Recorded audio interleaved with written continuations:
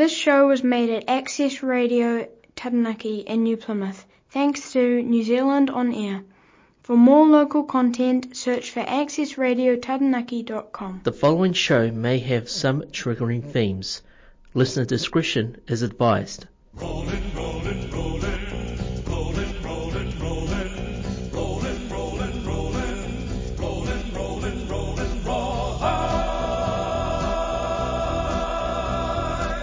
Very good morning, New Zealand, and welcome to all my listeners at Access Radio Taranaki, Coast Access Radio, Radio Hawke's Bay, Arrow Radio Masterton, and I'm your host Neville Wallace, broadcasting from Hara for the next 30 minutes.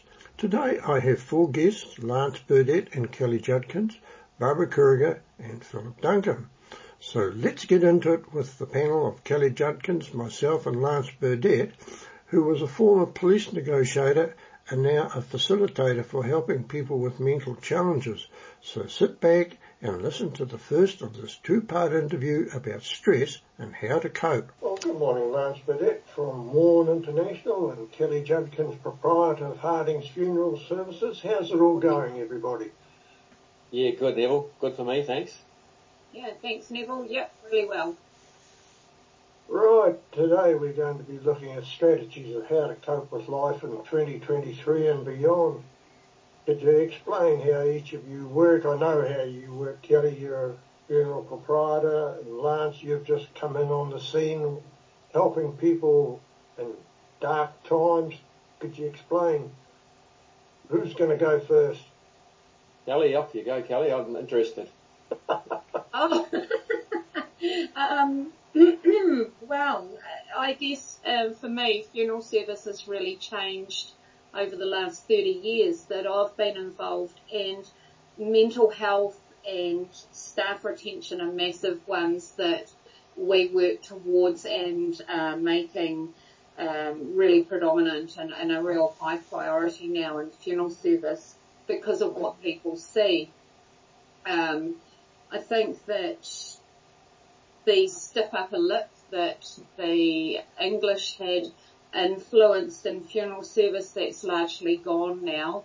And I know for myself that we're working largely in lots of team building exercises. We use a lot of debriefing. We use professionals to ensure staff mental health and that type of thing. So we're really pushing on that sort of ilk because of what our company is always and potentially exposed to. So does that sort of answer your question, Neville, or? Well, yeah, I suppose that people can get a feeling from this. What's your situation? How's it appear to you, Lance?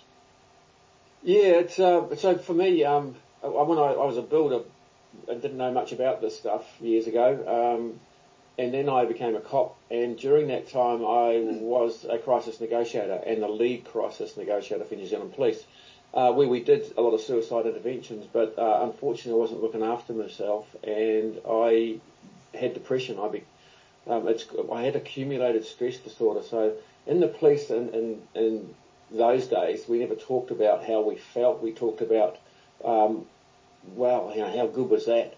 Let's go and have a beer. And that's how we dealt with mental health in those days, right? And it never worked. And so I had depression, and I ended up being suicidal. I had suicidal ideations. And that got me on this journey now. So I studied, and in fact, when I got to police college, somebody showed me how to learn. I'd never known how to learn. I'm 65 now, at 65, diagnosed with ADHD. And in those days, ADHD, you were treated as, you were punished, you were isolated. And that was sort of all led to this big coming together of, I need to sort myself out, but I wonder if I can help others. And since that time, I've worked back through my own depression and my own place. And I started to run some courses, and now we've got a business going and helping people help themselves. So showing people what's going on. So I work from a neuroscientific foundation, so brain imaging, how the brain processes information. And coming from that direction and putting, deciphering technical language into everyday language is very helpful for that. So yeah, I'm just out there helping as many people as I can. because I just happened to have a look at some of the recordings I did with Country Channel way back, when was that, 2012 or thereabouts, and Kelly would know the Johns, and how he drove a tanker. And they said, no, you're all right, you got a bit of a cold, get back in your cab, so to speak. And that was the attitude then. But have we come much further, folks? Well, I think Kelly nailed it. I've never thought of it from that way, Kelly, and you probably saw my face go, the English way, right? And you know, you said something really beautiful, and I've been to a few. The older you get, the more funerals you go to, and I went to been going to a few funerals for my uncles and my parents and things, and now it's getting more relaxed, and I love it. I love it. You know, I want to see kids running around the coffin. All right, I want to see that stuff. I want somebody go, look, I haven't got a speech, but I just want to tell you about, you know, Wham and I had a beer one. It's just so relaxed, and so mental health for me is very similar to that these days. So I do a lot of work in the community. I run free community events. When an organisation takes me somewhere, I say, look, let's get the community out, and I'll run a free event, and it's really relaxed. You know, over 14s come along, parents bring their kids, and I just talk openly about what's going on inside our head in a natural way, just not in a formal way. And that's the way the world is these days. We're a lot more informal, and that's the way I feel it should be, particularly with mental health. So I don't call it that. We call it mind health, because the word mental means it comes from of the mind, and so it's mind health, right? So let's change the narrative. You know, you're not going for when we talk about going for a psychology, going for counselling. Well, we're not. We're going for brain physio, because that's what it is. You know, physios push on the part that hurts. So do these people, and so I love what you said, Kelly. It's resonated with me, having a very relaxed view. I think, too, something that you've said, Lance, is mind health versus mental health is a really nice way to put it, because there's such a huge stigmatism in mental wellness or unwellness. And I think one of those is the biggest thing. It's one of the biggest evils of the world, where it was designed to make life more convenient, but instead it was the very first thing to speed life up. And now we have to be accessible. And you mentioned the farmer earlier who is 65 and not on social media, but guaranteed he'll have one of these, and he will feel obliged to answer it every time it rings. Yeah, and that's that, right? But you know, I talk about going for a cup of coffee. You go to a cafe and you look at that board. Do you have a flat white, some mochaccino, some cappuccino, some frappuccino, some Americano? So what's your fragrance you get? I'm not really sure. What's your milk should I get? There's lots of milks there, isn't there? How do you milk almonds? That's kind of weird. And you go through this whole, 40 decisions. Just have a flat white and make it a small one in a takeaway cup. I'm good. Well, once upon a time it was Greg's in a polystyrene cup. That's it, yeah. And then somebody brought along a percolator, and it was like, what's that? Yes. You know, I still do it. I still have just a, and they say, oh, do you want Moccona and Nescafe? I'm like, oh, just coffee. Just a coffee. Just, you go to fill your car up and there's 4 flavours now. It's just like, stop it. Yeah, so life is, we've got too many decisions to make, and because of that, we're disconnected from our prefrontal cortex. We're stuck in our limbic system, and the limbic system is the emotional brain. Now, as humans, we sense emotions, right? So every piece of information that comes into our head from sight, sound, smell, taste or touch goes to the amygdala inside our limbic system and is tagged with an emotion first. And so when you think about your memories, your strongest memories were when you were in your most emotional states. And so I can remember most funerals I've been to where they were personal, deeply personal. I can remember mainly negative things. So around 80% of our memory is of bad things. Now, the dumb thing about our brain is it works in simpler times. Don't go down by the river. The last time you went down by the river, a crocodile came out and nearly ate you. So the brain registers river, crocodile, avoid. Now, that's it. Doesn't tell you how you got away, and that's a reference for the future. So when we're on our phones, we are looking at stuff and we're comparing what we're reading the same as we're doing now, and people watching this will be comparing what we're saying to themselves. You can't not do it. And we're doing it according to what we've done in our life and our extreme experiences. Does that kind of make sense?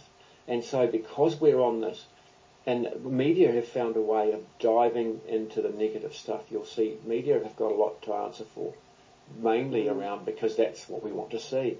Well, is it? It's causing so much difficulty. And these things really are, once it was thought it was the blue light. Now, I've just read last week, as an aside, that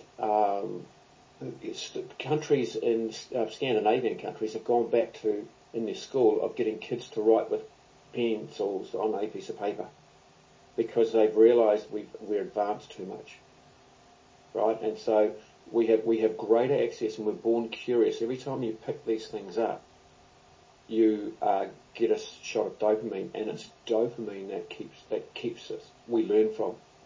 So when you try something, you succeed, you get dopamine. When you have a list of things, you tick it off, you get dopamine. And because of that, we're driven to continually have our phones up. And you would have seen my eyes even in this looking down because a message came through. Yeah, we better get on to some of the occupations that have a high suicide rate. You come to any conclusions there, Kelly, Lance? Go ahead, Kelly. For me, Harding's funerals were in South Taranaki, so we're a rural town, and a number of years back we had that horrible record number of suicides in any one year, and sadly they were all rural related, and all young men, and all very, I guess, bought into the notions of feeling isolated and anxious and all of those mindsets that, Lance, you've been talking about. Suicide, it's the permanent answer to a temporary problem, that if someone has the patience to work with someone feeling suicidal, that would be a massively advantageous part of society, I think, because even though we're funeral directors, we don't like seeing funerals come through like this, because the angst and the grief that a family goes through, that really touches your heart. And if we could have funerals where people have died of having an amazing life, that's a great thing, and but for someone to cut short their life because of something going on in their lives that could potentially be fixed, wouldn't that be amazing? Yeah, look, it's it knows no boundaries, suicide, and having been suicidal myself, and having studied it, my last book, Dark Side of the Brain, it's got 5 chapters on suicide, so prevention, intervention, and postvention, which is something we don't talk about often, so I got through this. What now? People think that once you've got through, oh look, we've saved them. Well, no, it's going to be worse for them because they feel like they failed.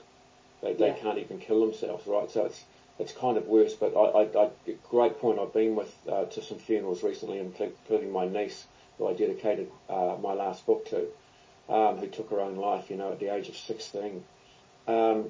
It knows no boundaries, but the predominant occupations that are coming through are farming and construction. And so looking at those two, there's a number of factors, apart from the fact that they are male-dominated. There's a lot of isolation. They're transient, affected by the weather, all sorts of other impacts that you have no control over. Apart from all of that, those two occupations are directly linked to Maslow's hierarchy of needs: food, water, shelter, air, sleep. So when you think about food and shelter, it's something that's intrinsic with people who are involved in those two. So I was a builder, and I actually left the building industry, and this is a true story, because I was feeling overwhelmed. Now this was years ago, with so much insecurity. When you feel insecure and unsecure, so we all feel loss. And of course, Kelly, you would know the loss of life, right? So we fear that. And we grieve for it, but we grieve in everything we go through in life because it's a loss. It makes sense, doesn't it? We grieve for when we've lost sense of self-control, when we've lost anything. That's what people are feeling at the moment and up here in North, where they've lost their homes, so they go through that same grieving process. So that's what we fear is loss. And the brain, if you don't do something about it, if you don't connect with people, what happens is we do that spiral, ourselves talking to ourselves about ourselves. And so you're right, it's the intervention. But one thing I always remind people of, it's not them. It's what the brain says, and it happened to me. The mind tells you, you're a bit of a burden at the moment. You've fought really hard. Here's a way out. And that will stop all the pain for yourself and for those around you, because you are a loser. And that's what happens inside your head. What sort of music do you follow? Because the theme for MASH is going through my mind at the moment, and I don't know whether you know the words to that one, but it's not I do know the words to nice. that one, yeah. But milked cows for years, and so I wouldn't know what they would milk like with this modern music that they have. It upsets them. It upset them, and when you get a new employee come along, no, I don't like that. Well, I want something else. Bebop, and bloody cows are all over the place. I'll just mention, and I'm going to interrupt you here, Neville, because one of the last relief milkings I ever did was actually for you. We listened to the rock as opposed to the national, and your milk fat was up that week. That's right. We shocked it out. Yeah. Yeah, that's that. And we'll be back next week to continue this story with Lance Burnett and Kelly Judkins. Stress to a relaxed Barbara Kruger as Barbara talks about the forthcoming display at Mystery Creek by the Seeker Hunting Group this weekend and some of the schools she has visited. Good morning, Barbara Kruger. And the big question at the moment is not who's going to be an MP, well, who's not going to be a minister, but who's going to win the Bannon World Cup. Oh, look, Neville, good morning. I think we've all got our fingers toesed and everything else crossed in terms of backing the All Blacks. They've come this far, and I must say it's been a long way since they last played South Africa and got that hell of a thrashing. They've actually really picked up their game. And I'm really hoping for all of us and for the team, and also for the coach, that there's a bit of good luck and good management goes on during the game. And wouldn't it be great? I mean, it's been a fantastic few weeks. We've had not just an election win for us, but we've had Taranaki win the MPC. We've had the All Blacks come through this far, and I think we should just keep going while we're on a roll. Yes. So, yeah, it's been exciting times, and I guess, just at the moment as well, while we're waiting for the special votes to be counted on the 3rd of November, which is also my wedding anniversary. So, a couple of special moments on that day while we're waiting for that. It's just a good opportunity for most of us to be out and about, doing thank you afternoon teas, visiting various organisations and attending functions. It's quite nice to go out after an election. You don't feel like you're asking for something. Although I have to say, yesterday I went out Inglewood and I did up and down the main street and helped the ladies who were collecting for breast cancer. And I'd go into the shops with my bucket and people would say, "And what do you want?" And I'd go, "Well, I don't need your vote today, but you can give me some money if you want to." So, no, it was really good. Inglewood was very generous and it's a fantastic cause. So just being able to dress in bright pink and shake a bucket around for a good cause like breast cancer is a great way to spend an hour or so. So that was good. Look, I've been Te Awamutu this week, the men's shed.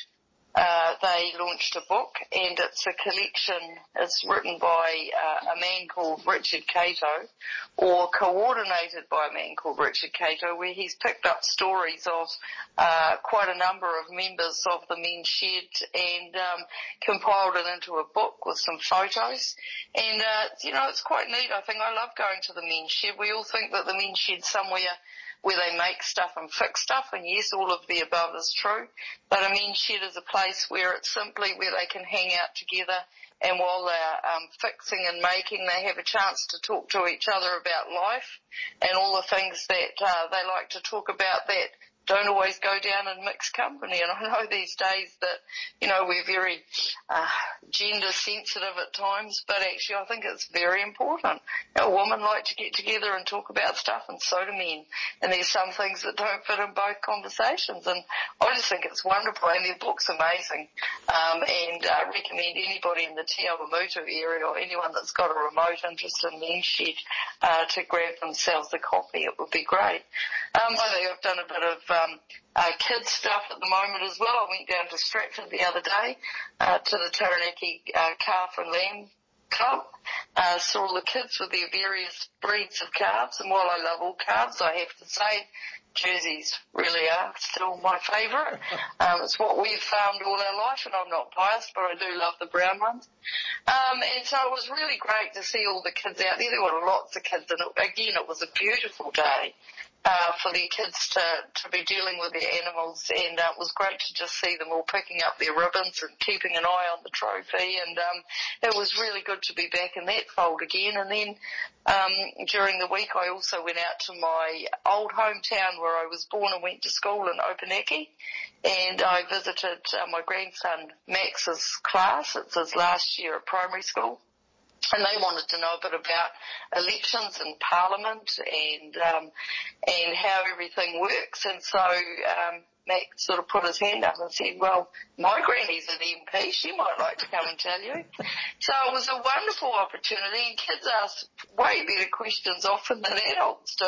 They're quite connected. You think kids don't know much about politics, but, they know about housing, they know about potholes, they know about the cost of a piece of broccoli or whatever, because they hear all these things from their mums and dads, and they were just really fascinated to hear about how Parliament worked as well, because most people, when they see Parliament on TV, they see a bunch of people squabbling, but actually 90% of us get on 90% really well, 90% of the time in select committees and things like that, and that's the bit that people often don't see. So to complete this week, I'm heading down to the Seeker Show at Mystery Creek, near Hamilton Airport, the home of the field days. So it's the show for hunters. And it's called the Seeker Show after various species of deer, and just going down there to see what the hunters are all up to, what they're thinking, and just going to go and spend the day on a stand down there. So come out of there a bit more knowledgeable than when I left as well. So I did actually shoot a deer once. Went out with the Game Animal Council and had the opportunity, and glad to say I actually got it, and made nice venison for quite some time. So that's about my week, Neville. Next week sort of shaping up to be the same, out and about, and then after that I think we'll be starting to focus on the big house in Wellington again. Well done, thank you, Barbara, and I dare say next week we will hear what happened at the Seeker Show. Yeah, absolutely, and we'll probably know what's going on with the special votes by then as well. So let's learn more from Philip Duncan about the vagaries of forthcoming weather events and other weather-related incidents. Well, good morning, Philip Duncan. The weather looks all right at the moment, but Mrs. Nev is getting her washing out on the line. I think she'll get it dry. What is the prognosis for the weather? Because some of this is going to be over that is coming by the time this goes to air, won't it? Yeah, we've really seen some crazy spring weather with both ends of the country getting severe weather over the last week, from the big southerly blast that came through on the Thursday, Friday a week ago, which brought snow to low levels in Southland and Otago, and then frosty weather, which is, not ideal at this time of the year for those that make that beautiful, lovely wine that we love to drink. And then at the other end of the country, not so much a risk of frost, but more, risky weather with the leftovers of what was severe tropical cyclone Lola, which merged with another low near Brisbane to create this new system which has just passed through. And so, weather from both ends of the country, getting subtropical humid weather for some of the north, and then this wintry change in the south. To me, that is actually the definition of spring. It's just all over the place. But now that this is going to air, the forecast for the days ahead, back to sort of more what we're used to at this time of the year, which is going into November with a bit of a westerly change and sort of the usual weather and a lot more high pressure out of Australia, which I think is going to sort of settle New Zealand down just a little bit. So, Philip, anybody with outdoor pursuits, whether it's water, hiking, mountaineering, take a bloody good look at the weather forecast before they do things. Absolutely. In fact, not only do you need to really look at the forecast before you head out, but also, how many days you're away, making sure that there's nothing surprising in there. Even just the risk of a thunderstorm should be enough to really sort of go into a little bit more detail about what that means, because they can cause flash floods, as we saw in Auckland on the 27th of January this year. They can cause very serious floods.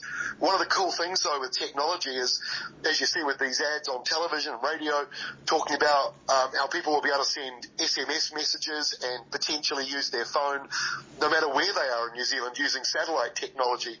That's a really big thing, because it means that those out in the middle of absolutely nowhere will soon be able to get access to the latest weather forecast and the latest warnings, and potentially even getting push notifications to say, hey, you're in the middle of nowhere and the Met Service or Weather Watch have just issued a warning. That's where we're heading to as a company. I know that we've got the support of Met Service to do this, and now we just need that technology to catch up so that people out in the wilderness can actually get technical updates from weather providers. Yes, and some of that stuff is dependent on radio, but now we've got better communication, haven't we? Yeah, and, I grew up with radio being the be-all and end-all of, any sort of emergency situation, and I think Cyclone Gabrielle really highlighted this year how important radio still is, because you don't need wires for it. You can just tune in from anywhere. And at the moment, mobile devices are limited to how close you are to a cell site, which is, I guess, no different to radio being next to a radio station mast. But then most parts of New Zealand, in fact, I'd say every single part of New Zealand pretty much has access to some radio station. So cell phone's a little harder and it's a lot more limited, but we're seeing huge improvements getting into the satellite technology, and I really hope in the next year or two we'll start to be able to send warnings and weather forecasts to those that are normally in areas that you wouldn't expect to get internet coverage. Well done, and thank you, Philip Duncan. My pleasure, thank you. Well, that's my lot for today, but always remember to slap that sunscreen over your skin when you're out in the sun, and if you're out fishing or just boating, remember those life-saving hints like check the weather, have a means of communication, whether phone or radio, wear that life jacket at all times, and enjoy life. Well, that's my lot for today. Remember where to tune in next week, and we'll talk again. Ka kiri anō.